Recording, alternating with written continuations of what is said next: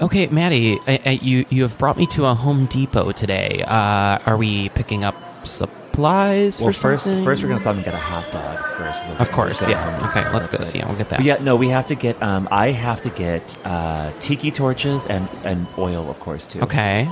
We need to get like white sheets. Like that's probably like in the painting department. I bet white sheets. Okay. Like big enough for a human.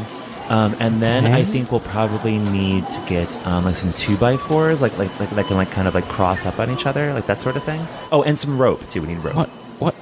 What kind of party are you throwing? A toga party, of course. Oh, okay, all right. My mind went to a different place. I don't know what you were thinking, yeah. But whatever it is you were thinking, yeah. We're back here for episode 19. Get ready, folks. It's time to get slayed. Candyman.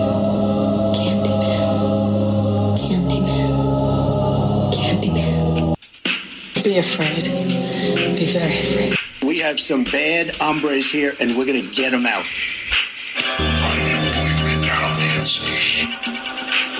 The box. You opened it. We came.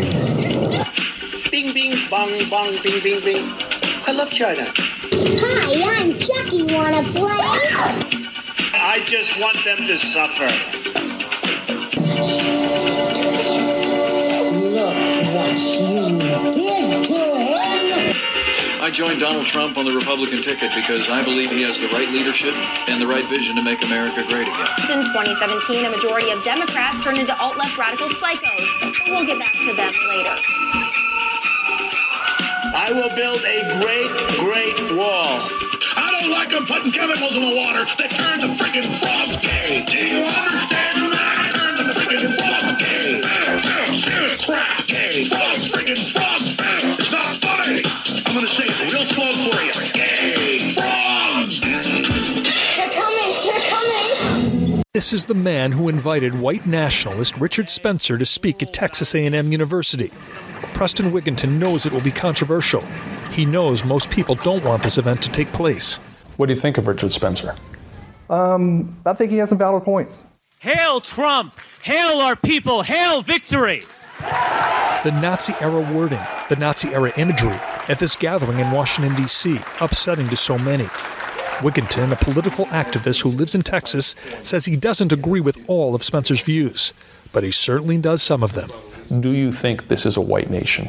I think it was at one time, and I think that the reaction of Trump being elected and the reaction that's going on with the alt-right being popular is a reaction to it declining and being a white nation. Wigginton says he doesn't like to label himself, but says he is sympathetic to the point of view of the so-called alt-right, a relatively new term for what in the past were simply called white supremacists. Why would I want to see America become less white? Why would I want to be displaced and marginalized? Here's the thing. Okay? Only people with a mental illness want to be displaced and marginalized. Here's the thing. You and people like you have this hang-up about the color of people's skin. What's the difference what color people's skin are? What matters is the kind of people they are. So why does it matter the pigment of their skin? It's not just pigment. What is it? People's behavior, people's IQ, people evolve over different times and different places. There are lots of white people with low IQs. There are lots of black people with high IQs. There are lots of red people with low IQs and high IQs. Everyone's different. You're stereotyping. So my question is, don't you realize better the devil I know than the devil I don't. Welcome, everybody. It's your favorite time of the month. It's Friday the 13th Horror Podcast time. It's episode 19, and we are here to bring you some horror in real life and horror in media. Feels so creamy. Today we are going to be talking all about everyone's favorite Nazis, the white supremacist. Yeah. No, we're going to take you through some history of white supremacy and kind of how it exists today in our own white nationalist way, and how it's kind of personified itself in our American culture.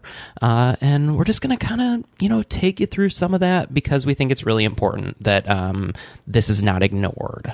Yeah, sure. And, we've picked out a couple of really great films to go along with this. If this is your first time at our podcast, listening to us, our horror in real life always really goes right along with our horror in the movies. Mm-hmm. And so our movies connect directly to the theme. And so we've chosen Green Room and Red State Get it? There's colors. Yeah, it's like Christmas, right?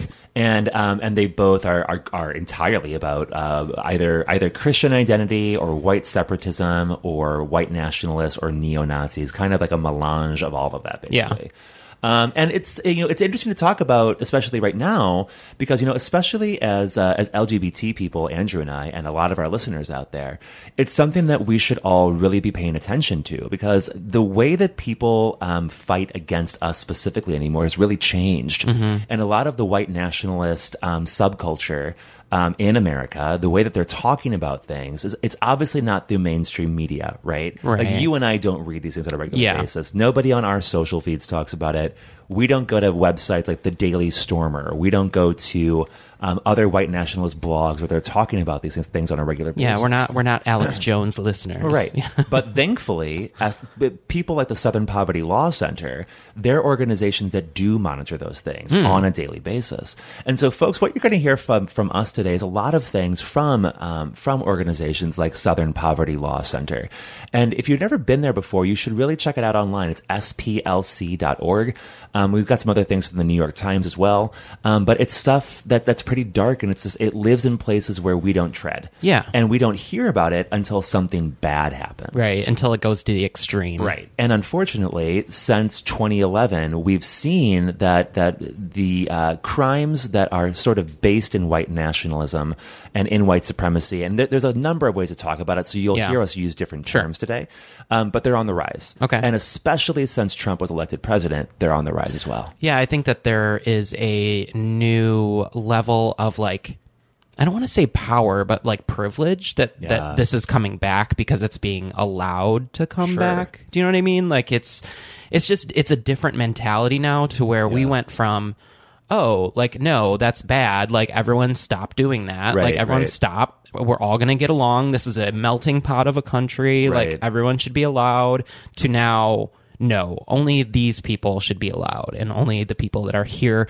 illegally, if you will, should be here. It's a problem. Well, and yeah, it's only being given power because of, frankly, the president. Exactly. And I think that the most egregious example of that is when the Charlottesville, Virginia attack took place. Right. We'll talk more about this.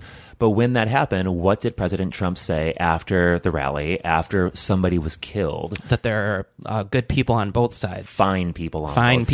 Yeah, fine people. Okay. And it was, to people that are in those like conspiracy theory circles, in those circles with like Alex Jones type folks, in white nationalist circles, they don't hear things the same way that you and I do. Can you explain to me a little bit more? What I mean by that? that is that, like, they look for what they think are code words from the president and from people on TV, because in their view of reality is so different from ours. Right? Sure. Like, you and I watch things like CNN or like even Fox News sometimes, whatever. Like, if you want to be really gracious, and interpretation, say, both sides can be right sometimes, whatever. Sure. They look at everything and they say, no, everything is controlled by Jews. Everything is controlled by Jews. And it's all about a Zionist occupation government that they sometimes call Zog. Not even joking right now. Oh, I don't know anything about this. Yep. And that it is all controlled. And everything that we're seeing in mainstream media is actually not real. And that the only things that are real are sometimes the president will use code words. And those code words, they have developed this wacky system. It's almost like their own language. Precisely. It's a code. Can you give me like one example of just like one or two? I can't. And actually, I knew you were going to ask that. And I can't think of anything right now. But if you look into things like QAnon, for example, QAnon it's not really an organization. It's sort of like the alt-right. It just kind of like exists in the ether. Okay. And there's a lot of people who are QAnon members who will show up to rallies with like big Qs on their shirts and stuff like that. It's like a secret society. Totally. And they are the primary believers that, for example, when the president says something like, there are fine people on both sides, what he's really saying is white people only, the 14 words are all that matter, and this is where we're going, forward right now. Jeez. And so, like, it's difficult to talk about this sometimes if you're just a normal person like us. Yeah. Because it really does require shifting your mindset and trying to get into the shoes of somebody who really thinks this way, and buying in on it too. It totally like you have to like really like get rid of everything and reset your brain without a to doubt. think that way, to really like think that that's a language that's really existing in real life. But, you know, at its very core, you know, the people that we're talking about and the movement that we're talking about today is really all about white supremacy. And the basis of that, and this is directly from the SPLC, is we're talking about groups that espouse white supremacist or white separatist ideologies, and they're often focusing on the alleged inferiority of non-white people. So this could include groups like the Ku Klux Klan. I'm sure everyone knows about that, of course. Neo-Confederates, that's a new thing. Neo-Nazis, you've heard of that. Racist skinheads. Christian identity folks, you might call them Christian identitarians. And they can all be described as sort of like under the umbrella of white nationalists. And what they really want is they want a return to an America that is pre-Civil Rights Act of 1964 and pre-Immigration and Nationality Act of 1965. Sounds oddly like Make America Great Again. Yeah, essentially, right. Yeah, because, I mean, if you think about this, the first, well, there are many laws, right, that sort of sought to end like white supremacy, and I'm doing that in quotes right now, because the Emancipation Proclamation did that in a couple of interesting ways. I think that it's just it's a product of the time that it's in. Right, like you can't just, there's no blanket that's going to like cover all this up. Right. It's got to take everything evolves, right, and laws have to evolve along with that. Exactly. Yeah. But nothing really was put down until the Civil Rights Act of 1964, when that explicitly prohibited discrimination based on a number of different things. Yeah. But one of those was also race. Sure. And so you could no longer legally say like whites over here for this water fountain and non-whites over here for this one, or right. Rosa Parks go to the back of the bus, or whatever. And then of course, you know, the whole civil rights movement and so many people who fought for it and who fought for just their basic liberties, you know, that was really what was behind that. Now, the Immigration and Naturalization Act that I talked about of the year following 1965, what that did was reset the levels of immigration. So before that, America put kind of like quotas on where people could come from, right? And like a specific number? It was probably a number. It was probably also based on percentages too. I can't quite remember what the law said exactly. So you're saying there are different percentages from different parts of the world that people could emigrate from. Absolutely. Okay. And if you look back at immigration, for example, like if you look way back, like when we were building railroads in the West, right? We explicitly prohibited people coming from China because the Chinese were thought to be whoremongers. They were thought to be like completely untrustable people, like just a completely inferior race. We wouldn't allow them in at all. And what's insane is when you think about it, the railroads out west would not exist without the Chinese. Without the Chinese, like the building of a huge part of our country wouldn't exist without Chinese people, right? And so the unfair quota system often was balanced completely toward, you might guess, Europe, and especially to white European countries. So the Immigration and Naturalization Act sought to kind of balance that out, so that we had some more diversity coming from Africa and coming from Asia and coming from other places. So, you know, that paired with Civil Rights Act 1964, that is what white nationalists are saying. We don't want that anymore. Because the other part of this, and then I'll stop talking theory about how they think, is that they genuinely believe, and this is something that you have to kind of understand, right? They genuinely believe that there's a genocide against white people in America happening now. And that if they don't act now, then they will not be able to secure a future for themselves and for their white children. Why do we need white people? Why can't we just all be together? I think for the way that a lot of white nationalist and white supremacist thought is couched often, it's couched in this like pseudo fallacy of like safety. And like it's often anymore not about like hatred. Like if you look at like modern white nationalists, it's not about like, well, we hate N-words, we hate Jews. It's more about preservation. It's more about, it's like, no, actually, like everyone's allowed to love their race, and if Black lives matter, then white lives can matter too, and whatever, blah, blah, blah, whatever. It's a complete like bastardization of like having an understanding that the reason that there are like black student unions, for example, is probably because blacks at a particular college were disenfranchised for a long time. Yeah. And they had to join up together to sort of form where they wanted to go. Yeah. You know what I mean? And to do good things for themselves. It's a lot different than if you were a student now at, where I went to school, Indiana, where it's mostly white kids, and you say, oh, I want to start a white student union right now. You don't need it. You don't need it. There's no there's no need for it. And also, there's no way that you could say that you're starting that from any other point of view than just frankly like being a racist. Well, speaking of college campuses, please, there has been a upward tick in white supremacists coming to putting propaganda at college campuses. It's actually in between 2018 and 2019, there were 313 reported cases of propaganda showing up at. Wow. And the only thing I can surmise is that they are trying to get these kids while they're young, while they're in their formative years, because that's really when you're training the brain to think in the way that you were talking about. Sure. Like, you're either going to think a certain way, like a academic way, or you're going to think the way somebody else taught you. Right. And so it's really alarming that they're going after these kids that probably for the first time in their lives are independent. Yeah. Because once you get them there, it's going to be really hard to turn them around on the subject. Yeah, and well, especially at college, because there are so many kids that go to college and they feel lost. It's it's their first time away from home. No, that's what I mean. Yeah. And it's, if you go to a big campus, all of a sudden it's like, I'm not in my small town anymore. I don't have any friends. Where do I fit in? And if you can give a kid a club, form it around a club, form it around a group, that kid sometimes doesn't even know what they're getting themselves into. Exactly. And I there was a previous episode I actually talked about this before. I can't remember which one it was, but there was a podcast I was listening to, maybe from NPR, where they were interviewing a former white supremacist. Oh yeah, I remember you talking about this. And the YouTube thing. Yeah, right. And they asked him, how did you get into this? How did this even happen to you? And he said, honestly, I think I watched one YouTube video, and then for whatever, it was about a conspiracy thing, right? And then it just clicked in my head, and then right after, that algorithm just kept going and going and going, and before you know it, you actually believe that 9/11 didn't happen. We were never on the moon. Sandy Hook was a joke, and also Jews are out to kill me and my family. Right. Basically, it's that easy for it to happen. Well, yeah, it really is. I mean, I've even fallen down those holes sometimes. I can pull myself out of it most of the time, but sometimes I'm like, wow, there is some weird evidence here, but it's all manufactured evidence. Exactly. It's not real. Right.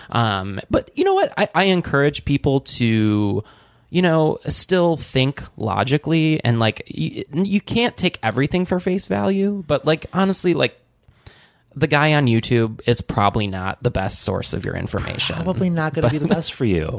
But if you find that stuff entertaining, if that's, because I know some people out there that are just intrigued by that whole thing, you know what, you do you. That's fine. Right. But don't take that as real information and spread it to other people that may be manipulated and by see, it. That's actually part of the problem, right? Is that part of what the white nationalist movement does is they also couch it in intellectualism, but phony intellectualism. So you may have heard of Jordan Peterson before. He's a big deal right now. His book is the 12 ways of conquering chaos, or it's something like that, some bullshit. But he couches it in this responsibility and goodness and being very you owe it smart. To yourself to investigate these things. things. Totally. And other people they go to college campuses and they don't give rallies, they give lectures. They talk about specific subjects, and it gets people to start thinking well, this guy's totally smart right now. I'm not as smart as him. Of course I should believe what he has to say. I had a moment too, and we can talk about this a little bit later when we get into our movies, but it's so interesting who we look to for power. You know what I mean?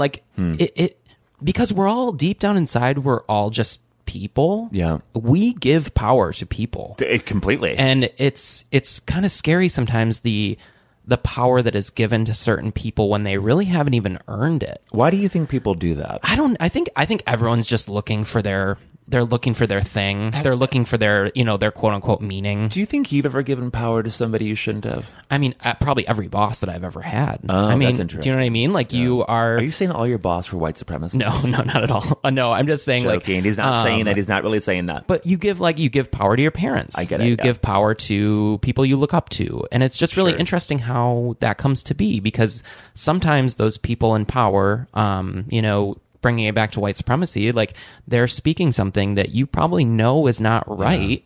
You know that you shouldn't like this, but you do, and you don't understand why. I wonder. I kind of ramble, but yeah. No. But I think it's good though, because I kind of wonder if it's a little bit just about like human loneliness. Yeah, no, that's totally it. Everyone's looking for their thing, right? Which I think is a part of, once again, why kids join up and get into a movement like this, because they're just lonely. Yeah, and I think we give people power. Like it's the way that people think about like a very conservative God, right? Yeah, like a God that's always watching you, that's waiting for you to sin every single moment. Yeah. If you believe in that kind of God, it means you're never alone. Right. It means there's always somebody watching you, always somebody kind of like taking care of you. Right. And waiting to zap you if you do something wrong. But even still, you're never alone. So it's really creepy. Yeah. And all of it is just so dangerous, because we've seen so many examples in very recent years, especially in the last 4 years, of attacks that have been absolutely terrible. We mentioned Charlottesville, Virginia. And he was just sentenced. He was just sentenced this year to life in prison. And for those of you that don't know, I'm blanking on the guy's actual name right now. Alex Fields Jr. He drove his car into a group of protesters and ended up killing someone, and then trying to drive away. Yeah, her name was Heather Hare. And if you didn't know about the Charlottesville Unite the Right rally where this happened, basically, it was in 2017 in August. It was at UVA in Richmond, Virginia, in Charlottesville, Virginia, pardon me. And a bunch of white separatists and white nationalists, and also conservative, sort of like alt-right people who Trump would very much like to say are not white supremacists, but they are. Of course. They all gathered. They held tiki torches. You may have heard about tiki torches in our intro to this episode. And then they marched through campus, literally chanting, "Jews will not replace us." And they did a lot of other things that were really bad. They beat up a lot of people of color. It was terrible. And Heather Hare was the name of a woman. She's a white woman. She was a progressive, and she was killed. Well, I mean, of course, anytime that you have some sort of protest, there's going to be an anti-protest. No matter if you're on whatever side, like there's going to be an anti-protest, because that's the point. Well, and you know what I mean? The thing that's so funny is, like, don't you just love it when Trumpistas and all these white nationalists, they're all the same to me, honestly, when they say, well, it's freedom of speech, and you're like, do you not understand that it's also freedom of speech to counter protest your ass? Exactly. And to say that you're wrong? Like, why do you think that freedom of speech literally stops at your fucking nose? Like, I don't get that. No, it's always been this weird argument of like, well, if you're going to talk, I'm going to talk, and if you're going to do that, I'm going to do that. Exactly. And it's pointless, really. Yeah, a couple more things about white nationalism in America. I think it's always been a part of who we are. Yeah. Going back to our very beginnings, this country was founded with slavery right along with it. And while we did fight a big civil war, of course, and hundreds of thousands of people died, it doesn't matter necessarily, because it just kept going anyway. And Jim Crow laws and everything else just kept white nationalism as part of our national identity. Yeah. It really is who we are. But I think a lot of listeners may not know, even in the early 20th century, that Henry Ford, you may have heard of his cars before. You may be driving one right now. But Henry Ford was a huge anti-Semite. He hated Jews, hated them.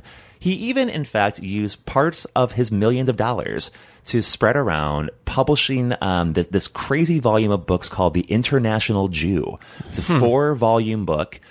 Full of chapters all about how Jews are the worst people in the world, and how they are out to eat your babies and basically like stop capitalism. Eat your baby? Not even joking. Part of what he also did, he also helped to spread around this fake thing called the Protocols of the Learned Elders of Zion. And white supremacists from the early century wrote this fake book called the Protocols of the Learned Elders of Zion.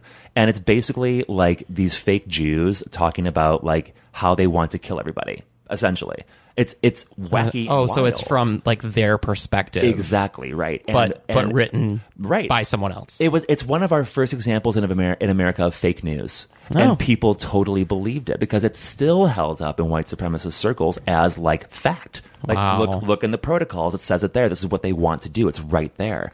There are a number of other different books that are like that. There's one especially called the Turner Diaries. The Turner Diaries was really big in the 80s. And it was sort of like the founding myth for Robert Matthews and a group called the Order. And Robert Matthews was this terrible, awful neo-Nazi. I actually played him in college. Shut up. Not even joking. In one of my first roles at IU, I played Robert Matthews in a play called God's Country. It's a play by Stephen Dietz, who wrote a lot of other plays too. And it's all about Robert Matthews and the Order, which is the white nationalist group that he founded, going around the country, mostly in the West, and going on a killing spree and on a robbery spree. They robbed armored trucks. And they killed a Jewish talk show host, Alan something, I can't remember his name right now, in New York. Really awful people. Wow. And then they were finally brought down by an FBI raid, and he was killed. So he's held up as sort of a martyr in the white nationalist movement. Oh, okay. But the Turner Diaries was another fictional account of basically what their plan is, kind of, of like a race war starting in America, and here's how it would play out. And his adherents read that book left and right, top and bottom, all the way. Lots of tops and bottoms, I'm sure. But it's what they really believed. And, you know, just all that just to, you know, keep driving that forward, that if you're thinking about this today in America, like you're asking yourself right now as one of, you know, Friday 13 listeners, like, you know, good, you're probably a great person if you listen to our podcast. We know that. Yeah. It's difficult for you right now to understand, why do people hate people like this? Right. I'm telling you, their brains don't work the same fucking way. That's not an excuse for them. You know, I'm not I saying know. that. Yeah. But truly, like, you do have to delve deep. They're programmed a different way To get into the darkness of what this shit is. Yeah. It's crazy. And I think too, you know, one of our films that we picked out today, Red State, I think it's probably based off of Ruby Ridge in a lot of ways. Well, we can get into that when we talk about for the sure. movie. Yeah. But I can't imagine that Kevin Smith wasn't thinking about some real life horror stuff. Oh, yeah, of became a white course. supremacist when he was making the film. Yeah. Because it's pretty similar in a lot of ways. Yeah, totally. But so let's bring it back a little bit to talk about how white supremacy and the LGBT community are involved. Yeah, you know, there's no joke that LGBT people have no place in a white nationalist world. Right, we don't belong. We're not, you know, quote unquote pure. If not you will. Exactly, not in the least. The pure person would be a white, you know, preferably Aryan, but dark hair is fine too. So Andrew, actually, you're really safe in this. I'm definitely out. Even though Hitler had dark hair, like, does no one ever think about that? I don't know. Like, I've always thought about that. I'm like you don't even fit your own type. Exactly. So what is this? What the fuck is wrong with you? Also, might I add, speaking of Henry Ford and Hitler, Henry Ford was the only American that Hitler mentioned in Mein Kampf. So put that in your pipe and smoke it. So yeah, but I mean, we don't fit. We're not part of the white nationalist country or world because we don't have families. And that's the other part of it all. Oh, it all comes down to reproduction. Yep, reproduction, but they also couch it all in family. So they make it, we're just protecting our families. We just want to have our own families and do our own good in the world. Faith, family, and folk is what they often say. Yikes. And so because we're not family makers, we betrayed our own gender, we betrayed our own race. We would be looked at as race traitors, you and I, for sure. And if they had the chance, they would definitely kill us, without a doubt. There's no place for us at all. I think that the white nationalist, white separatist country would be a separate place for black people, a separate place for white people. Hispanics, you're probably gone. Jews, you're definitely gone. And gay people, you're like literally murdered. Yeah. That's what America would look like to them. So yeah, we don't fit. So great. But also too, speaking of like those deep dark places on the web, there's a lot of talk recently about how, you know, black trans women are being killed across the country. And I think the CDC, if I'm not mistaken, even did call it an epidemic. And there is some conjecture right now that it is possible that white nationalists are the one that are doing the targeting. Interesting. And it could be very possible that they're doing it through either like escort services or prostitution. Or I should say sex work, pardon me. Or also even through apps like Grindr and Scruff. Yeah. You know, where it's not hard to get people that you want to, you know, basically have your way with and kill because you could easily overpower somebody. Well, I mean, we'll talk about it once again, we'll talk about it when we get to the movies, Without but a that's doubt. Specifically how the boys are lured in Red State. Good point. You know, that's because these things are in media is because they're happening. Exactly. Like that's the thing you got to really remember is like people don't just come up with these ideas outside of not putting it in some sort of real life. And that's kind of the whole point of this whole podcast is that we're trying to make conjecture between real life and media. Yeah. Like it's important to understand that these things don't come from nothing. Right. Like these are real things that happen. From a vacuum. Right. Right. Yeah. And I think that the response that we get from our audience is usually pretty good. Yeah. Not even usually. It's always pretty good. Yeah. No, we have a great audience. And people really do appreciate those nodes that really connect the two. Mm-hmm. And how they connect, because I think it helps people think about things a little bit differently. Sure. And all that being said, listen, if you have a little niece or nephew that's talking some shit about whatever because they're bored or because they don't have friends or whatever, like, you know what? You're an adult, man, or girl. Like, go talk to them. Like, confront fake news when it happens, because really all that we're talking about today, when you get right down to it, is what?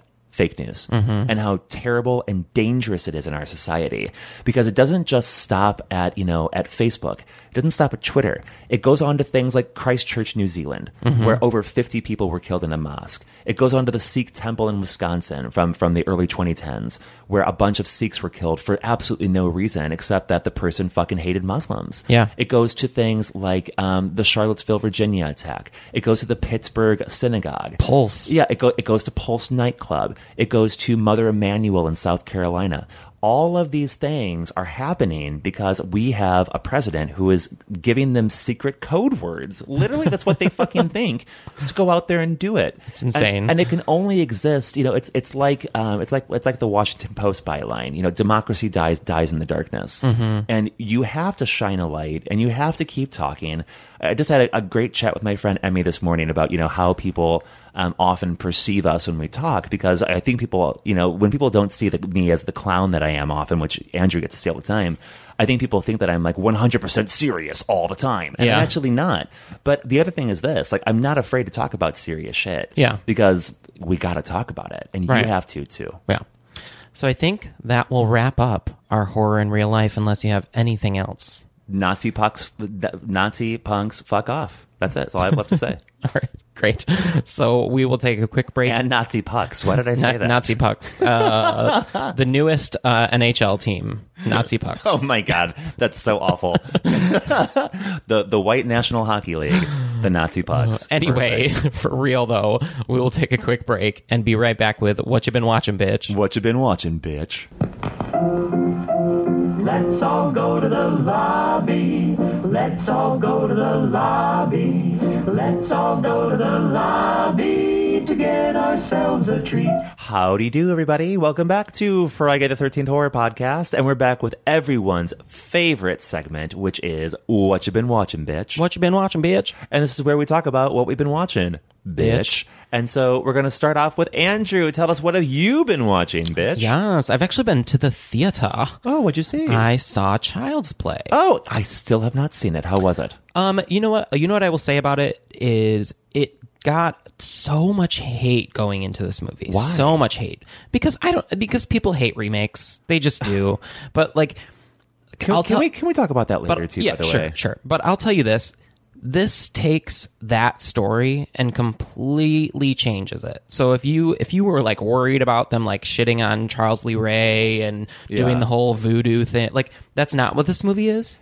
It's kind of, without spoiling too much, it's kind of like an Alexa Gone Wild, but it's Chucky. So it's more like a reimagining, you might say. Yeah, totally. Yeah. Which kind of like Suspiria was, for example, or other films like that. And I'll tell you what, I had a ton of fun with it. It's it's gory. It's just a fun movie. And like, honestly, if you were like sitting back and being like, I'm not going to see it because it's a remake, please stop it. Honestly, like just to like take a couple of moments with you and I just to kind of talk about that silly polemic. Like I'm so tired of that argument. Yeah. Like, stop being wedded to tradition. Like, you're horror fans. You ought to delight in new things. You ought to delight in new interpretations.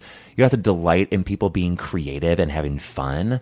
And like, honestly, give it a rest, man. Because the only thing that I would say is like, it's the hatred for the films, but then also like the hatred for the fans of the new films. No, totally. Like, you know what, dude? I'm not into that. If I say I like something, just let me like it. Yeah, no, like, totally. Be cool, dude. You know what I mean? Like, come on. But yeah, anyway, Child's Play, super fun. Great cast. Fun. Aubrey Plaza as like it's really funny because I remember when they cast Aubrey Plaza, everyone was like, she's not old enough to be a mom. Yeah. But they kind of addressed that in a movie in a funny way. That's awesome. I really liked it. I had a great time with it. And so, fun little note about that too, folks, is last month, Andrew and I were at Music Box Theater. In the I forget what it's called, but their bar, Cinepocalypse. So it was the Cinepocalypse Festival at Music Box, and Music Box has this great little bar. It's like a extension of the lobby, and it's so much fun. And anyways, we went in there randomly because we were out for a friend's birthday. And we went in, and they had they hired a group to come in for Cinepocalypse and like redo the whole thing, like a Chucky. Yeah, it was all Chucky themed. Really neat. We got to do the Child's Play VR experience. It was really cool. We had a lot of fun doing it. So if you ever get a chance to do that, you should check it out. It was really neat. So what is one of the things you've been watching? I've been watching the new season of Big Little Lies. I have too. And I have thoughts. Yeah, I think it's we're out of book now, right? So now it's more of like kind of the Handmaid's Tale thing, which we'll also talk about later. What I will say though is I am appreciative of HBO of actually hiring the author of the book to continue the story. Yeah, I agree. You go first, and I'll give you my thoughts. I'm controversial in that I'm not always a really big Meryl Streep fan. That's very controversial. I know. Listen, I think she's awesome. I don't think she's. I think we have had. I think she's in this is so hard to talk about. She's a great American actress. I just don't think she's the best. I think that there have been a lot of roles that I've watched her do where I'm just kind of like. So is that what not into that? Is that what you're missing in this season? No. Actually, what I'm trying to say is that I think she's really great. Because that's what I was going to say. I think she's the best part of this. I think she's really, really good, and I think that the way she does things is kind of nice, and I'm into that. I think that the season is I have had some moments in the season where I've really been emotionally taken, and where I've cried watching it. It's difficult to watch victims of abuse come out of it and learn a new way forward. Yeah. Even after things have transpired. And so this is a difficult season to watch. I don't know where it's going. That's kind of my problem. Yeah. Is that where are we going? Yeah. Like what we're just meandering at this moment. I feel the same way. And I feel the same way about my next choice, but I'm going to save that until after you go. Yeah, no. I listen, I was going to watch Big Little Lies no matter what because I really liked the first season. Right. I'm having some issues with just the pacing of this season. Yeah, me too. I just need it to go somewhere.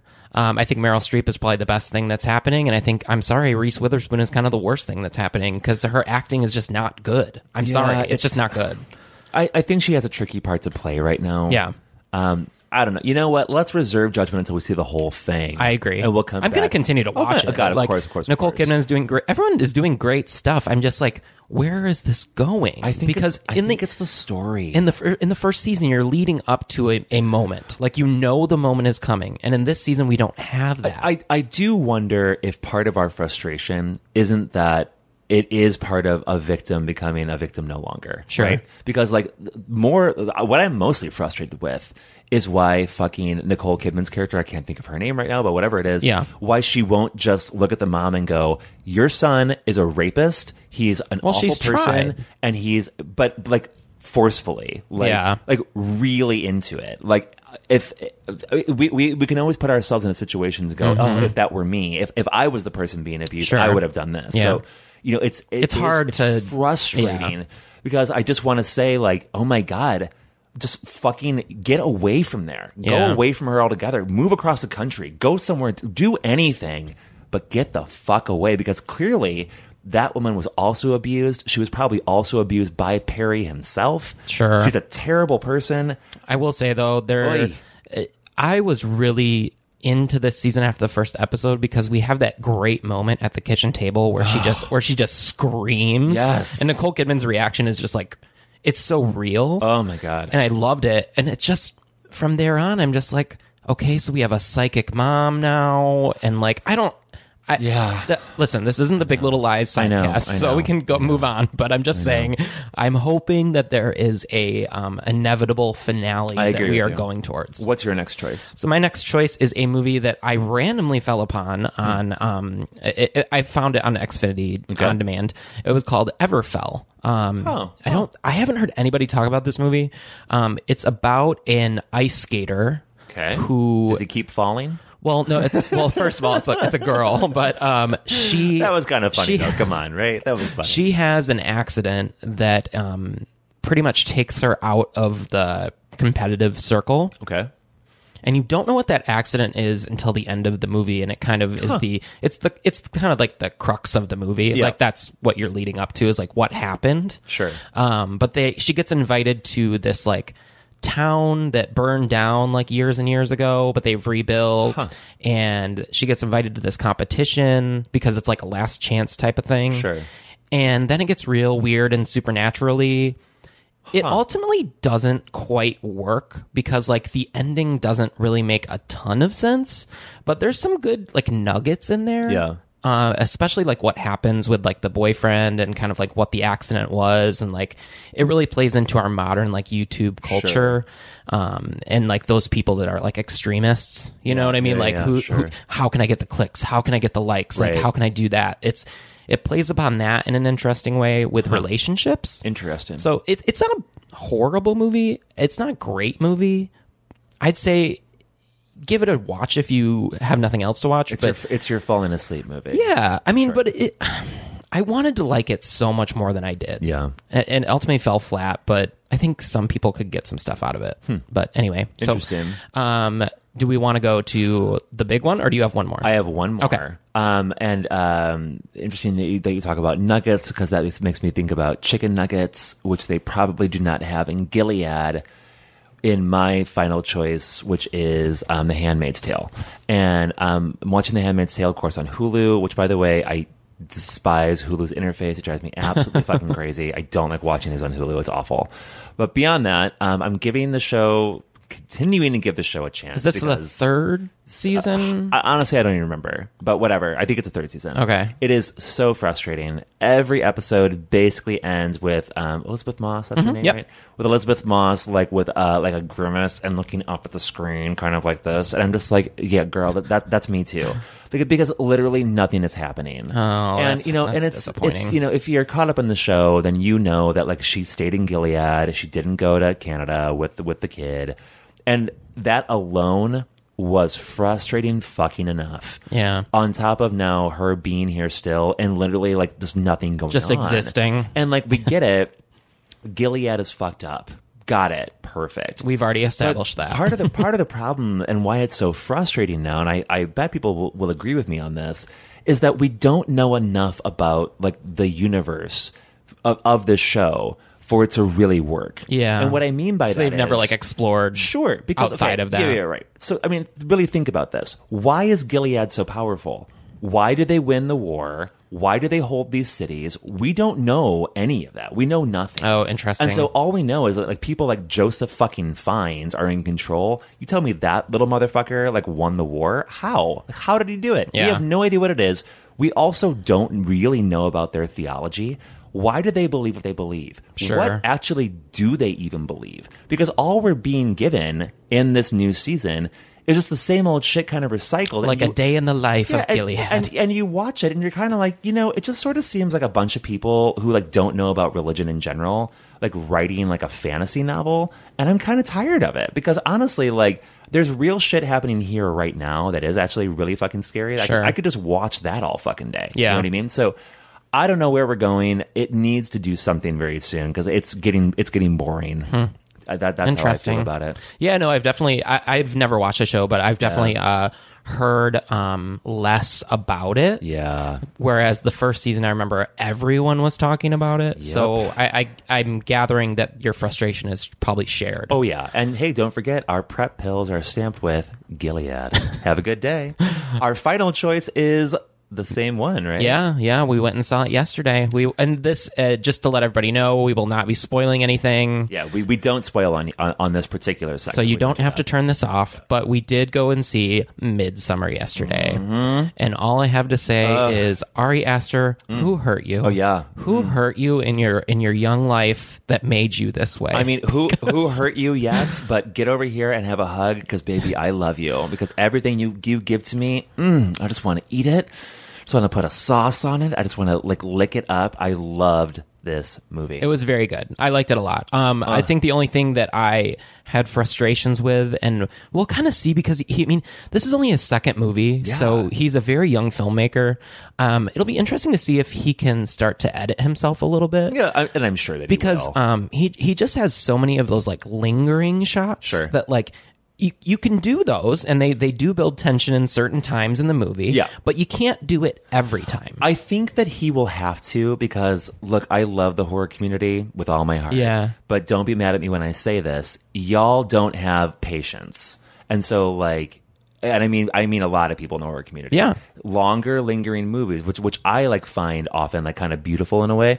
A lot of people just they don't get into it because it's not the same pace that they're used to. No, I get it. Which honestly, and this is not you, by the way. I'm saying, I have those Twittery same kind of things. But what I'm saying is, what I am saying with this movie is that there's probably one too many or two too many. No, and that I totally get because there, without giving anything away, there is definitely a finale to this movie that takes a really long time. I'd say it's a 10-minute finale. Yeah, but it's a 10-minute. Yeah, and I don't want to give anything away, so I don't want to expand upon it too much. Nothing at all, for sure. But I mean, also no, when you're going into this movie, I think it clocks in at 2 hours and 28 minutes. Yeah, it's a long one. It's not short, but also it does meander.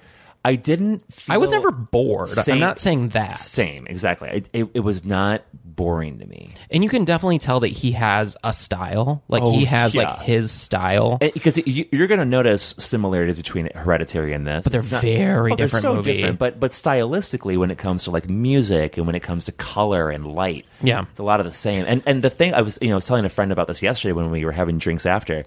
He is such a theatrical director. Yeah. And you really see it in his lighting design. And you see the same sort of box sort and of in directing. The brutality. And the brutality. Yeah. It's not for the faint of heart. It's one of those things where it's you just it's going to be awful, but motherfucker, you cannot look away. It's sort of like in Hereditary, which by now you should have seen this, right? Yeah. When she cuts her head off with the fishing line, piano cord, pardon me. You're looking at it and you're Am I watching stop this? looking at you cutting off your own head. I have to watch. Yeah, so no, you just keep looking. I thought it was really well done. I think I mentioned to you, I want to watch it one more time. Sure. And then maybe I'll pick up on some more things. Oh, because yeah, totally. Obviously there's a ton of layers in this movie. Yeah. There's a lot of stuff about runes and oh yeah.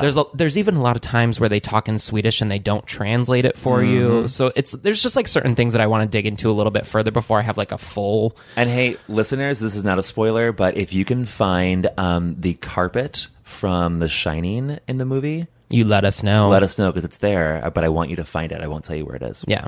So yeah, that will bring us to close on What You Been Watching, Bitch. What You Been Watching, Bitch. And we will take a break and come back with our first featured review of Red State. What is this, man? It's like Craigslist for people who want to get laid. I thought Craigslist was Craigslist for people who want to get laid.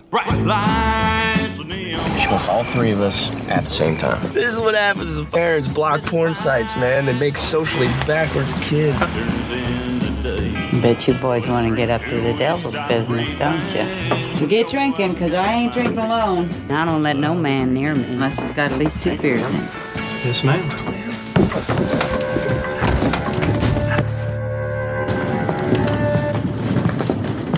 Guys, is that you, Travis?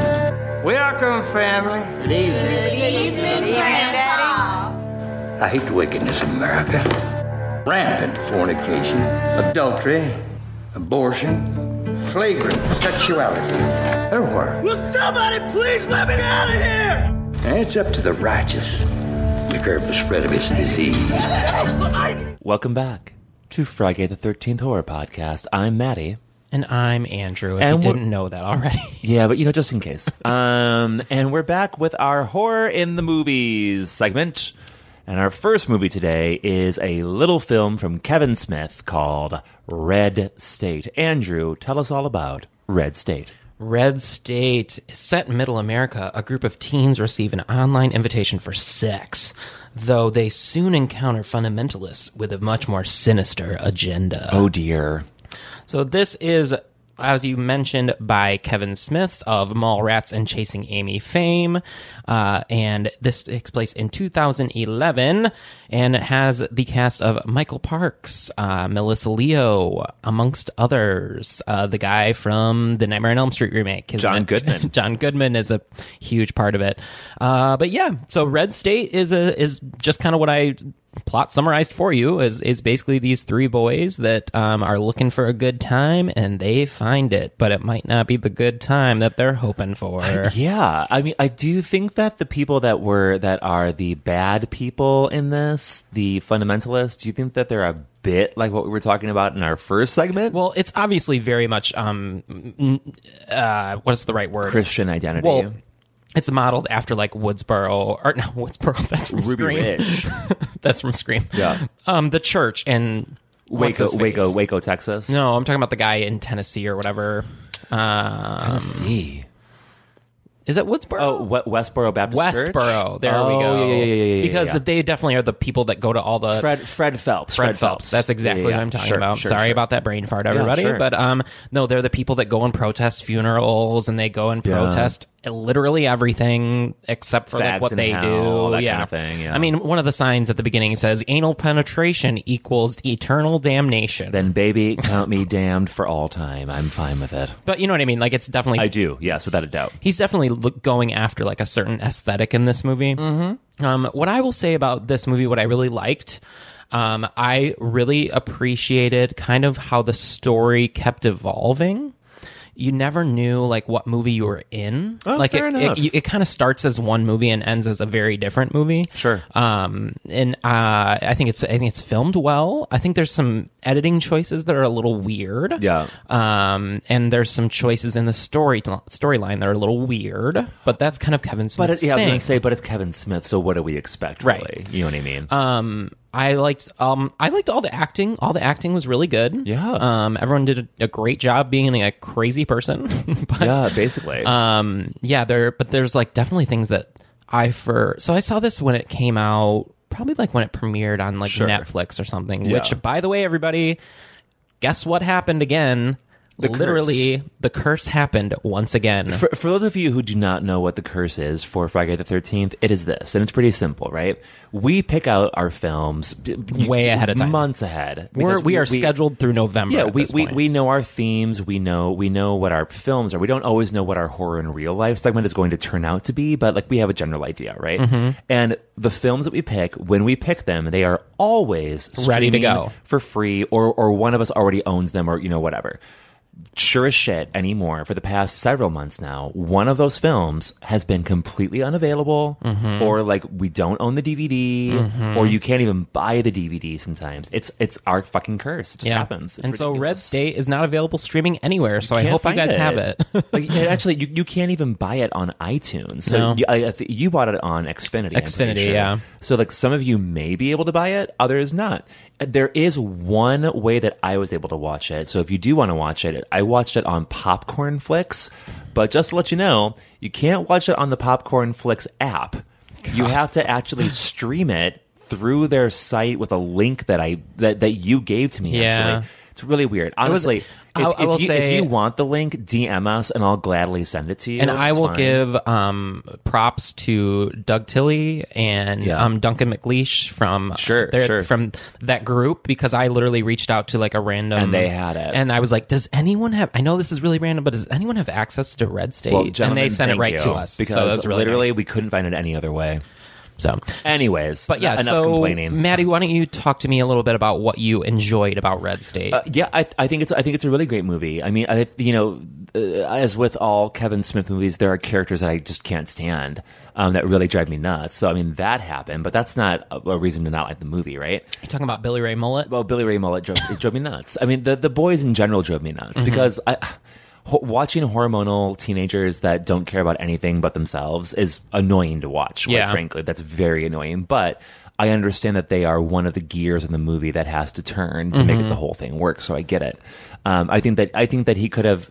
I think the brilliance of the movie is that that particular gear could have been anything. It could have been a group of gay guys, or it could have been one gay kid, or it could have been a woman, or it could have been a black person. It could have been so many other things. But for whatever reason, he chose this. But that's also very Kevin Smith, that it's 3 horny teenage boys. Yeah. I get it. So that's fine. I think that the movie is definitely a mix, right, of Fred Phelps and Westboro Baptist Church, and probably Ruby Ridge, which we mentioned just briefly in our horror in real life segment, which was an FBI siege, actually an ATF siege and FBI siege of a compound in the early 90s in Idaho. And it was the same kind of thing, really. It was basically Did they have artillery? They didn't have artillery, but they had a lot of guns. And it wasn't like them killing people. It was the guy that ran that compound was selling sawed-off shotguns, and he got caught by the FBI, basically. And so they were going in to take him down. Things went wrong. And then before you know it, there's a bunch of people dead, including his kid. His kid was the first to get killed, actually. Wow. His wife got killed, and then eventually he had to surrender. So kind of the same thing. There was no trumpet at the end, announcing we'll get to that. The arrival of the angels, but very, very similar stuff. So yeah, I think it's a good movie. I really enjoyed it. I think there's some great performances in there. Yeah. I like what it has to say about, sort of the two sides of it. Yeah, because there is definitely a turn. There's a turn in the movie where you are led to believe that now kind of who's our bad guys? Is it these religious extremists, or is it the police? I mean, I think the only way I think what's the thing about that, though, is that when that comes along, it almost forces you to forget that they were like literally killing people on a cross. Yeah, they literally just killed a gay guy on a cross with a bullet to the head, wrapped in cellophane or whatever you want to call it. But and so that part happens. We sort of like conveniently forget that because then there's children involved, right? And so it's a weird little thing, but it's something to think about. Because, absent them killing people, if this was just a compound of people who believe a certain thing, should the government go in and do something about it? You know what I mean? It's fair to ask. It's a legitimate question, and in my utopian socialist world, the answer might be honestly yes. That we should, because these people don't really exist without a belief that also they need to go out and kill other people, because in order for them to survive, we can't. Yeah, no, I get it. I mean? Yeah, I think the biggest thing for me in this movie is it just feels really uneven. Like there's just certain, like a Kevin Smith movie. There's just certain parts that don't have a lot of weight. Is it what's the best example of that? So the one that I think about the most is at the very beginning, where the boys are on their way to go have sex with Melissa Leo, and they sideswipe a car. Yes. And it's revealed that the sheriff is having, a blowjob from another guy. Yeah. But they're both laying down at the time. It's very confusing, first of all. And then second of all, I'm not even joking you, 4 minutes later, they show a flashback to that, like you forgot what happened. And it just doesn't make sense. Kind of impossible to forget that. And also, he is crying over a picture of his wife, but you don't know anything about the wife, so you can't really there's no thread to put that storyline together. And so I struggled with what is that? And also, the sheriff is his name is Stephen Root, and you may not remember his name right now, but you've definitely seen him. He's a character actor. You're not going to forget his face, right? So you didn't forget it. And it's one of those things where there are so many people that are unceremoniously killed in this movie. Yeah, and you're just who am I rooting for here? Yeah, who am I rooting for? Because I don't know. That's where I struggled with this a little bit. Right. I mean, at the end of the day, I liked the movie. Sure.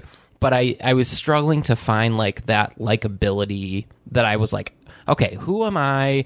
I mean, we literally had like a 4-minute discussion about who was the main character. Yeah. We couldn't figure out who was the main character. Is it John Goodman? Is it one of the boys? Who is your person to carry you through the movie? Because John Goodman doesn't even come in until halfway through the movie. And everyone is just unceremoniously killed off.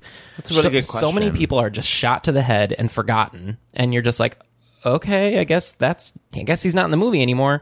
We even had a moment where there's one of the characters, one of the 3 boys, is hiding, pretending to be dead behind Billy Ray Mullet. Right. And I was like, wait, did he die? Yeah. Like, I don't remember. Like, yeah, sure. And then there's just so many moments where I'm just like, well, okay, so we have a character that's locked in a dog cage that can literally let himself out of the dog cage. Yeah. There's no lock on it. But it's just a crate. But he doesn't do it. Just do it. Yeah, I know. There's another character that gets a machine gun and runs through. That was the most frustrating and part. does not turn around and kill anybody, but runs out, and then the sheriff just kills him. Yeah, the sheriff just exactly. shoots him in the head. He had every chance to end it when he could. I know, and he didn't do it. It's a frustrating watch. I'm not gonna lie. For sure.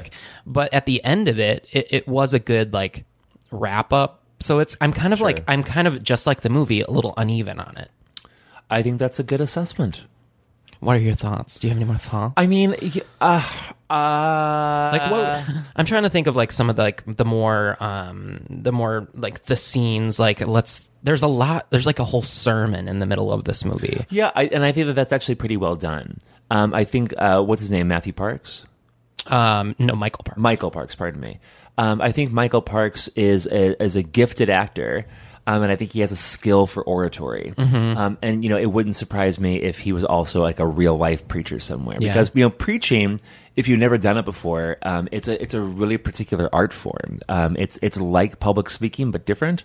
And it's just something that you have to become akin to. Yeah, sure. And you have to learn kind of. And I think that, it was pretty clear in this film that he had learned it.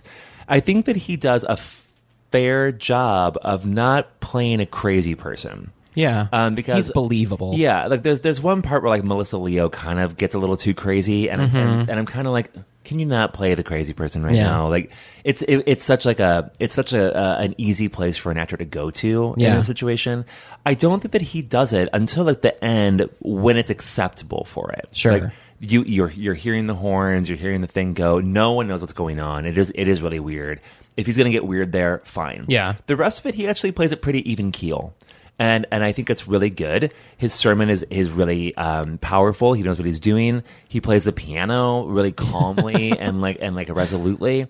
And then we go into gunfire. Right. And I don't know. He has a way of controlling the space, of controlling the room, controlling the conversation that I think is really compelling. I think my favorite line in the movie is where John Goodman is making his initial speech to the compound, saying like, if you come out, no harm will be done, like blah, blah, blah, blah, blah. Right. And his little counterpart guy is like, I think it's the use of the word repeat that really makes this work every time. Right. I just thought that was hilarious. And then he gets shot in the head, just like everybody else. I repeat. And I do think it is a good exploration of, what should happen in these particular moments. And I got to see my high school boyfriend, Mark Blucas, who's in this, who plays, is he? He plays Riley in Buffy. But who is he? He's just like one of the guards. He's the one that doesn't shoot the blonde girl when she first comes out. Yeah, he's cute. But then he gets killed by Melissa Leo, so it doesn't last very long. Damn it. But yeah, I think this is good commentary on the state of a lot of things in our country. Oh, I got so mad when that cop just shoots pretty much. He's such a fucking idiot. Well, he shoots like the girl and the last guy, even though they put down their gun, even though they're cooperating, even though they said there's children in the attic. He just like shoots them, and he's like, "John Goodman, are you okay?" Like. That part frustrated me so much. Why did it frustrate you? Because I'm just like, they did what you asked them. Yeah. Like, just arrest them. Yeah, it must be difficult for white people to have the police come at them in but you know what I mean. But you know what I mean. Like, no, I do know what you mean. And I think it's the driving part of the plot is that the upper echelon of the ATF, right? Is that they work for? That was ATF. Is saying just kill them all. Just kill them all. I don't care. Just kill them all because then we'll cover it up. Like that's kind of the end result. I mean, sure, but it's frustrating when you have a character that has literally been in a dog cage and all this stuff. It's hard. And It's a moral quandary for the modern viewer because, let's face it, there are plenty of us out there who would look at people like this and go, "Yeah, actually, just kill him." Like, yep, see you later. Bye. Yeah, but when you know that there are bystanders and you know that there are people there that are not, exactly, like you can't just go in gun crazy. When you delve into the situation a little bit further, there become gray moral areas. Yeah. And then how do you act upon them? And so I'm not sure. And I'm not sure if this movie really pulls off that morality quandary quite well. It's interesting. Like I get it, but I think it approaches it. I guess I don't know what mission Kevin Smith had when he set about making the movie. Sure. I don't know necessarily what the movie's really about. Yeah. No, which is okay. I totally agree. It doesn't have to be about anything. It's okay if it's not. But if it is about something, I don't really know what it is. Mm-hmm. Like I said, I do see the connection between Ruby Ridge. I see that for sure. Westboro, I see that for sure. I mean, ultimately, it feels a little exploitative. Just like taking an idea and just being like, I'm going to pull everything from this crazy, religion aspect and just put it into one movie. Sure. Listen, I feel like I'm coming down on the movie, and I don't want it to feel that way because I actually did like it. You're being critical. Can we talk about one more thing before we kind of judge it and wrap up? Is that I did get to show you the alternate ending. Yes. Oh, and if you have not watched this yet, you can go on YouTube. You watch it on YouTube. Yeah, right? You can go on YouTube and look up Entertainment Weekly's Scene Unseen, and they do a nice way of like animating, like cheaply, to show you a scene that they wanted to do but they couldn't. Because I think he said he had like $4 million to make this movie. But if he had $15 million, this would be the alternate ending. And the alternate ending is, if you've seen the movie, you know at the end there are kind of these trumpets that happen. They're very otherworldly. Like they sound like the trumpets that the angels will blow in the Book of Revelation. Yeah, exactly. And so that's what Michael Parks thinks is happening. And then you're led into a different ending where pretty much they say like, oh yeah, there are these kids on this farm that were just like fucking with them. Yeah, right. The alternate ending is actually it is Revelations. Yeah. Literally angels are coming down and killing everyone, all their heads explode, and then John Goodman sees the 4 horsemen of the apocalypse right across the sky, and then it ends. Yeah, it's which would have been very interesting. I definitely wouldn't have seen it coming, for sure. And I thought that might be where it was going, honestly. Well, yeah, you mean you hear those trumpets, and you know this is all about religious extremism. Right. I thought right away, okay, this is where we're going now. But then it wasn't that. I think that the ending that he has is more interesting. I think it makes it a more grounded movie. Completely. Because if you're going to go that route, I mean, that takes it... Well, the thing with that ending is this: when you hear crazy people, one of the fears in I think deep in the pit of every liberal stomach, including my own, are they right? Is what if they're right? Yeah. What if they're actually right and I am wrong? And the only reason why you have that fear is because it was ingrained in you when you were a child. Of course, yeah. It's like we are proud LGBT people. Because I was born Catholic, though, there's always going to be that little tiny speck down like at the bottom of my fucking stomach that says you're actually wrong. Yeah, you know I get it. It's that internalized shame that you deal with. And so I think that if Kevin Smith had gone with that alternate ending, I think what he's really saying then is, they were actually right the whole time. Yeah. It was true. And that's not the ending that I wouldn't have been cool with that ending. Yeah. Myself. I'm glad he didn't do it. It would have took it out of left field. Completely. Yeah, but okay, so out of 7 stripes of the gay old rainbow, because that's how we judge movies here, what are you giving Red State out of 7? 3.5 being average. I'll give Red State 4.5. Okay, I'm going to go a little bit lower and say a 4. Okay, just because cool. I felt there's a great story in there. I just felt it was a little uneven. I agree with you. I think we're pretty fair in that assessment and in that grade. All right, so that will wrap up our discussion around Red State, and we'll be right back to bring you Green Room. All right, so all set. Matinee tomorrow. Doors at 1. You guys are on at 3. I texted the Addy. How much? $350 minus your tab. And just so you know, it's mostly boots and braces down there. Skins, there's some at every shop.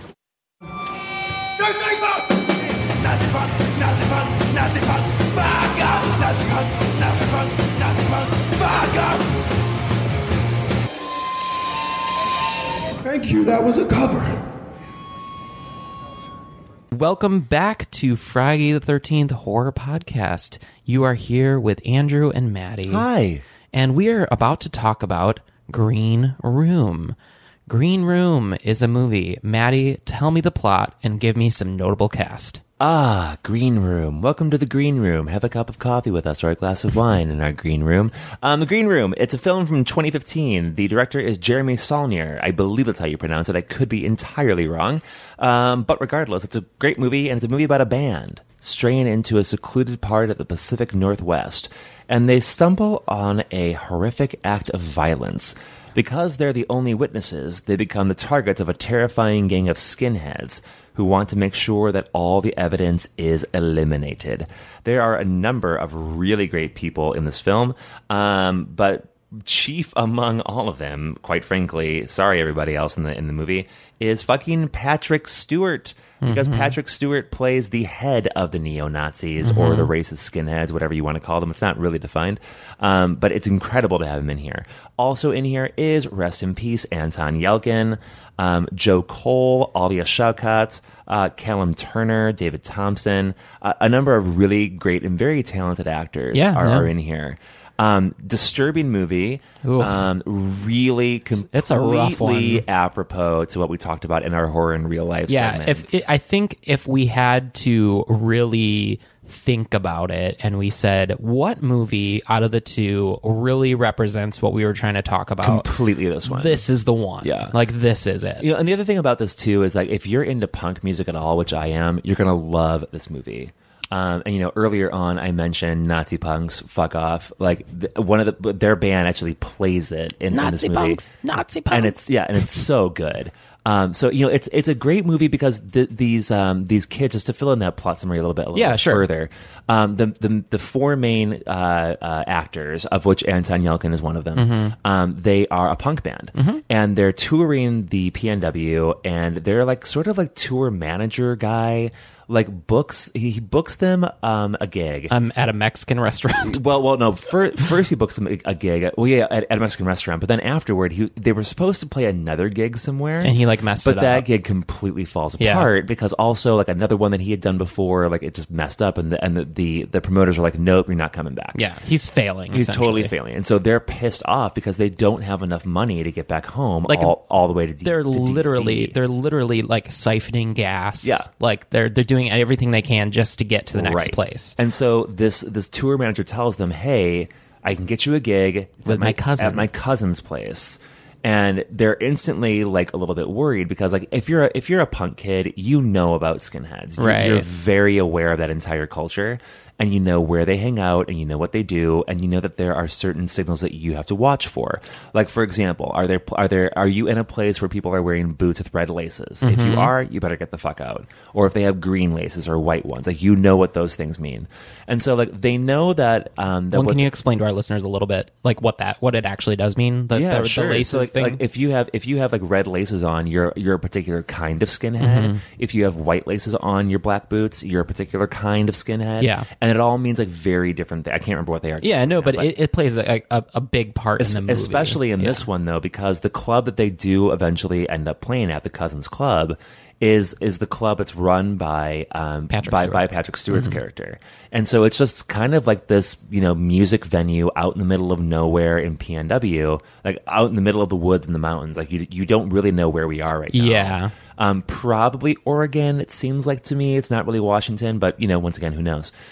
Anyways, the skinheads that run the place, they are red lace skinheads. And so it's a particular kind of we're going to kick your ass and kill you skinhead kind of thing. Well, and it's kind of surprising because really the crux of this movie is they accidentally witness someone that was just murdered completely. I believe because of drugs. Well, so the way that it happens is that they play their show, they get their money.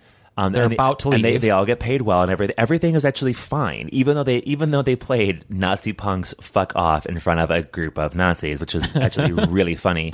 But whatever. So they're getting out of the green room. They're leaving the green room. They're going out to the van, and the girl, like Alia Shawkat, she forgets her phone, which has been charging in the exactly. green room, So Anton Yelkin goes back. He's like, just go, keep going. I'll go back and grab it. So he goes back to grab it, and he just goes in the green room. But by then, another band is already in there. So he goes back in to grab it, and he just walks in, and he grabs the phone, and he looks up. And as soon as he looks up, there's a girl on the floor with a fucking knife in her head, like right by her eye. And so right then, obviously, he knows what's going on. Right. Everyone looks at each other kind of silent, and then he runs out of the room, dialing 911, and says that there's been a stabbing. And then that's where everything just goes downhill from there. Everything devolves from there. And it's it's a number of like different genre kind of films, I think. Yeah, right? It's totally. Like, it's an escape film. It's also kind of like a little bit home invasion. Totally. You know what I mean? Yeah, like, without a doubt. Like, it's not traditional. You don't know where they're but, coming from, and it's a really harrowing movie. It is brutal. We saw it. Andrew and I saw it with First time around with our respective partners a long time ago.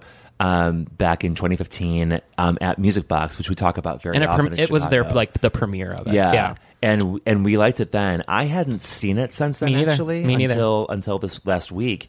And watching it again, I really loved it. I liked it a lot too. Yeah, it's such a good movie. And for all of the listeners out there, you can watch this for free on Netflix. For once, there is one of our films you can watch on Netflix right now. But no, I think what the strong points of this movie are the acting is really good. I've always loved Anton Yelkin. Is it Yelkin or Yelchin? Or doesn't it matter? I think it's Yelkin, but I could be wrong. He in anything that I've seen him in, he always does a great job. Unfortunately, we lost him pretty soon right after this movie. So weird. His death is very strange. God, it's so we can talk up. about it for just like a quick second, but I don't want to harp on it. Yeah, sure. He basically essentially stopped his car. And what it looks like is he went to go get his mail. Yeah. And his car rolled forward and pinned him against where his mailbox is, which is basically like a gate. And he was dead. And blunt force trauma, died. It's crazy. It's insane. But we lost him at a very young age, and I think he had like a great career ahead of him. And he already had a great career. I mean, he was in Star Trek, for God's sakes. He was cute too. But yeah. Anyway, so back to the movie. The setting is really interesting. There's this darkness that they pull off really well, because a lot of times when people try to do this like dark setting, it's just like, oh, I can't see anything. Like what am I supposed to be looking at? Sure. Like, I think they do a really good job. It's brutal as hell. The gore is insane. Oh my God. So there's a part in the movie where he goes to give the gun back to the white supremacists through like a door, but he's like, I'm only going to open it a crack, and I'm just going to like toss out the gun. Oh God. And they grab his arm, and I don't know what they do because they don't show it. They just show the aftermath. I can only imagine it's like a machete or something that they're just hacking his arm at. But he comes out and his hand is like falling off. I think that there's two ways to interpret it, right? Because if you watch that scene, his other friend is trying to like hack them back. Yeah. And so you don't know if like maybe it was like just like collateral damage. I don't know. And he didn't mean to have it happen, but like in order to get them off, it's what he had to do. All I know is that when they taped him up with duct tape, I was like, that is not going to be fun later when he has to go to the hospital and that has to come off. That hand is flopping around like it is a fucking flopping hand on an arm. There's no other word for it. It's just a flopping hand, and it is disgusting. So disgusting. I was very surprised by the I guess you would say like quote unquote like final girls, final boys. Yeah. I did not think that they were gonna kill Alia. Yeah, I didn't, because they play her character up so much that you're like rooting for her. I didn't think that they were gonna go there, but then they just do. The things that I didn't like about the movie is I never like a movie where dogs are the bad guy. Like the dogs are like the crux of killing. So that's tough for me to watch. I've always been a dog owner and always love dogs, so that's a little tough for me to like watch. Sure, yeah. And there's a moment where it's the reality where he drugs the dog and basically says like, oh, it'll have about an hour left to live, and then it goes and like sits next to its owner. I mean, who's dead to die, because he says it would be an honor for him to die with meat in his mouth. Yeah, in this, that is the way that it's once again trying to think about like we said in our first segment, like it's getting into the different mindset of people and the mindset of the white nationalist, of the white separatist, is that dogs are there to kill. They are like a machine, and they're there to kill our enemies. And so I will train them to do what they must do, which is go and fucking kill people with a command. One of my highlight lines is it's Anton Yelkin who decides like we're gonna play Nazi punks fuck off. Yeah. Like, but right at the last minute he's like, I don't know if we should do this. And what she says? She goes, if you back out of this now, I'm gonna tell them you're Jewish. I know, which is it's just like brilliant line. It's hilarious. But yeah, overall, I mean, what are some of the things that you really enjoyed about this movie? The acting was fantastic. The setting is wonderful. I've been to punk shows not in white supremacist, locales, but I've been to punk shows in places like that with the same kind of setting, just no swastikas or SS symbols. Is it as beautiful as they filmed it? Because they have this moment where it's right after they do the whole like Nazi punks fuck off. Right. But there's like this moment where it's very like ethereal, and it's like everyone is just dancing and like. Well, I mean, honestly, kind of because it's if you've never been to a punk show before, like it's the same thing as anything else, just different kind of music, right?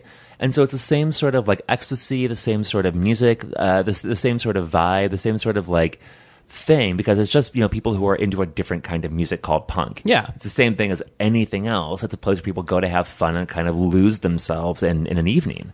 And it is sort of like that. What I like about punk shows is that it is a little bit dirtier, a little bit like rockier, and like things do devolve pretty quickly. I had the pleasure of seeing a classic punk band in Chicago, Ministry. I saw Ministry a couple months ago, and it was like.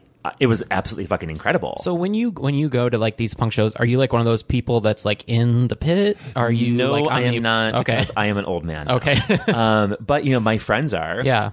And at that particular show, my nephew was with me. My nephew like got right into it, and cool. I kind of cool, except when you're an old, grandpa like me, watching your nephew in there, and I was like, oh my god, get out of there right now! You're gonna hurt yourself. Well, because people do get really brutal, but the thing is if you've never been to one of those shows before, what happens after that is people start hugging. Yeah, they get up, they hug each other, like they help each other up. Like there's a particular need for like I think it's a need for sensation and for emotion. Yeah, sure. And for like feeling. Just like letting go. And I think that's an outlet for it. I think it kind of, and this is, punk shows are not skinhead shows. I'm not making that equation right now, but it kind of goes back to what we were talking about earlier in our first segment about like people are just lonely, and people are just looking for somewhere to belong. Yeah, totally. And in a lot of ways, like the mosh pit is somewhere that you can belong. Well, I think that's music in general. Sure. It's like you find your people. You find your people, and that's how it is. You just do. I think where some of my frustration in the movie is just like some of the decision making that our characters make. It's a movie, so I can't really like fault it too much. I mean, you have to have something happen. Right. I remember seeing this the first time. Yeah. And watching it again this time, and I'm like, wow, I cannot believe that random blonde girl is like the one that is at the end. I know. It's a bold choice because you could like it though. Oh my god, that scene where he has the bodyguard pinned down. Yes. And they're trying to like negotiate, like I don't know, it's like a trade, like trying to negotiate, like we won't hurt your guy if you give us this or whatever. Yeah. And she just takes that box cutter and slices him open. And you're just like, oh my god, that just happened. It makes you recoil. Yeah, it really does. It's just so unexpected because she's so like timid up to that point, and she just takes it and just. What I still don't get is how they got Patrick Stewart. I don't know. That is just... I mean, there might be like a relationship between the director and him. Probably. Or... Because I love Patrick Stewart so much. Yeah. I'm a big Star Trek fan. He's my favorite captain by far. And he's just, and beyond that, he's just such a great actor, and he always has been. Well, and he has a great like outward personality too. Like, and like what a range. I just think for him, especially at this point in his career, like. Maybe he's just saying yes. What a bold choice. Yeah. Like to play the leader of a white nationalist movement in the Pacific Northwest, and you're an English actor who like primarily, honestly, is like a Shakespearean genius. Yeah. Like, I mean, that's probably what he wanted though. Like, I mean, good for him. It's awesome. And it works. He probably, at this point in his career, is like, I want to shock people a little bit. Different. You know what I mean? Like, I don't want to just do the same, I'm not Professor X anymore. Well, like, he did it. He did it. He did a great job. And it was absolutely wonderful. The payoff at the end is great. Yeah. It's just, this is a really solid movie. It is good payoff at the end. Yeah, and I really wish that I really wish that this would have been the opposite, where this wouldn't have been available so I could buy it, and then Red State would have been free, because now that I own Red State, I'm like, I don't know if I'll watch that too many times more. But with Green Room, I think I'd watch it. Green Room, I would watch again for sure. Yeah. Red State, maybe. That's what I'm saying, like maybe one more time. I mean, I'm not a big Kevin Smith fan in general, to be honest. Sure. So like, I'm just not. I went through a phase. Not as into it. I went through a phase pretty much up to Dogma. Yeah, and that's kind of where I fall off. Yeah, right. But that was just like I think like a lot of us, to be honest. Yeah. Okay, so out of 7 stripes, I am going to give Green Room a 6. I am going to agree with you and also give it a 6. I think it's a very solid film. I think if you have not seen it, you definitely should.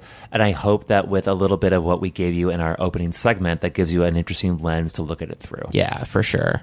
All right, so we'll take our final break and we'll come back with Hack Up, Hook Up, oh, shit, I messed it up again. We never say it right. It's the version of Fuck, Marry, Kill. Yeah. But what do we say, Hack though? Up, Shack Up, or... No, wait. Hack Up, Shack Up, Hook Up. Yeah, Hack Up, Shack Up, or Hook Up. That's it. Oh, my God, we're so bad at this. Yes. All right, so we'll be right back. We'll be back. Thanks, everybody. Scared. So what'd you tell him? What do you mean? What do we always tell them, no matter what? Oh my God, your penis is so big. Good girl. Your penis is so thick. Your penis is just so pretty. You got a handsome dick. Your penis, it's so hard. Your penis is just so large. My body is a movie. And your penis is the star. You're too big to fit in here. Too big to fit in here. Ow. Too big to fit in here.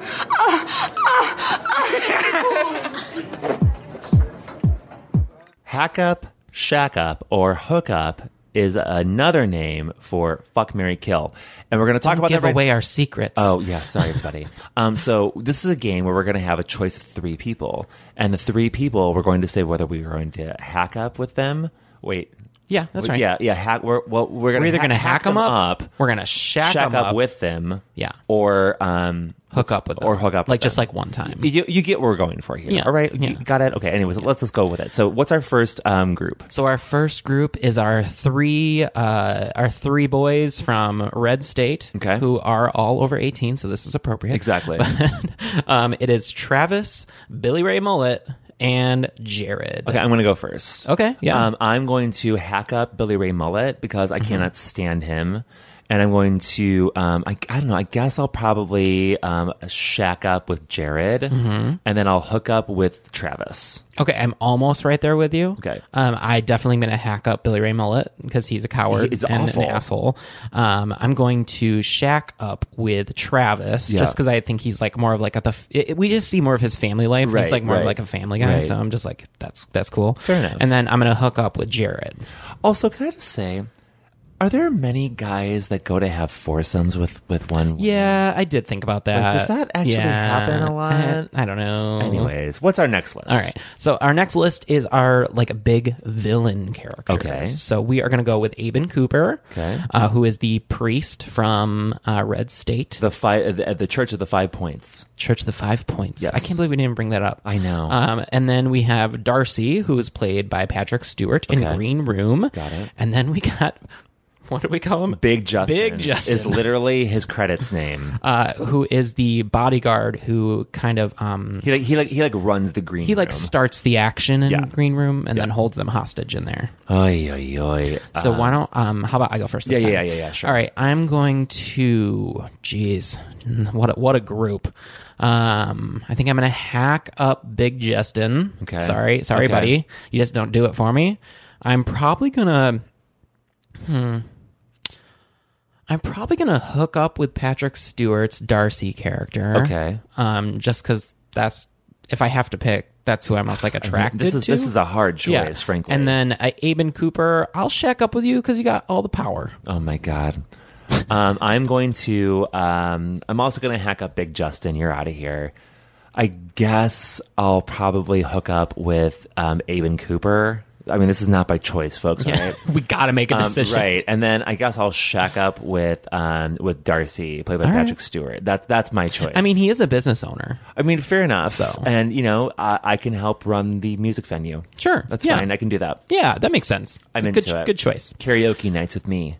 All right. So that brings us to the end of episode 19. Well, this was just a fun episode jaunt about Nazis. Yeah. Who doesn't love talking about Nazis? Some things that we did want to talk to you about, like we always do, please review on Apple iTunes. So easy. Or Apple Podcasts, sorry.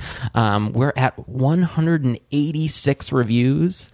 We're trying to get to 200 by the end of summer. Come on, guys. Help us out. 14 more. But also, exciting news. Yes. We are in the running to be one of the podcasts on the People's Choice Podcast Awards. Yay.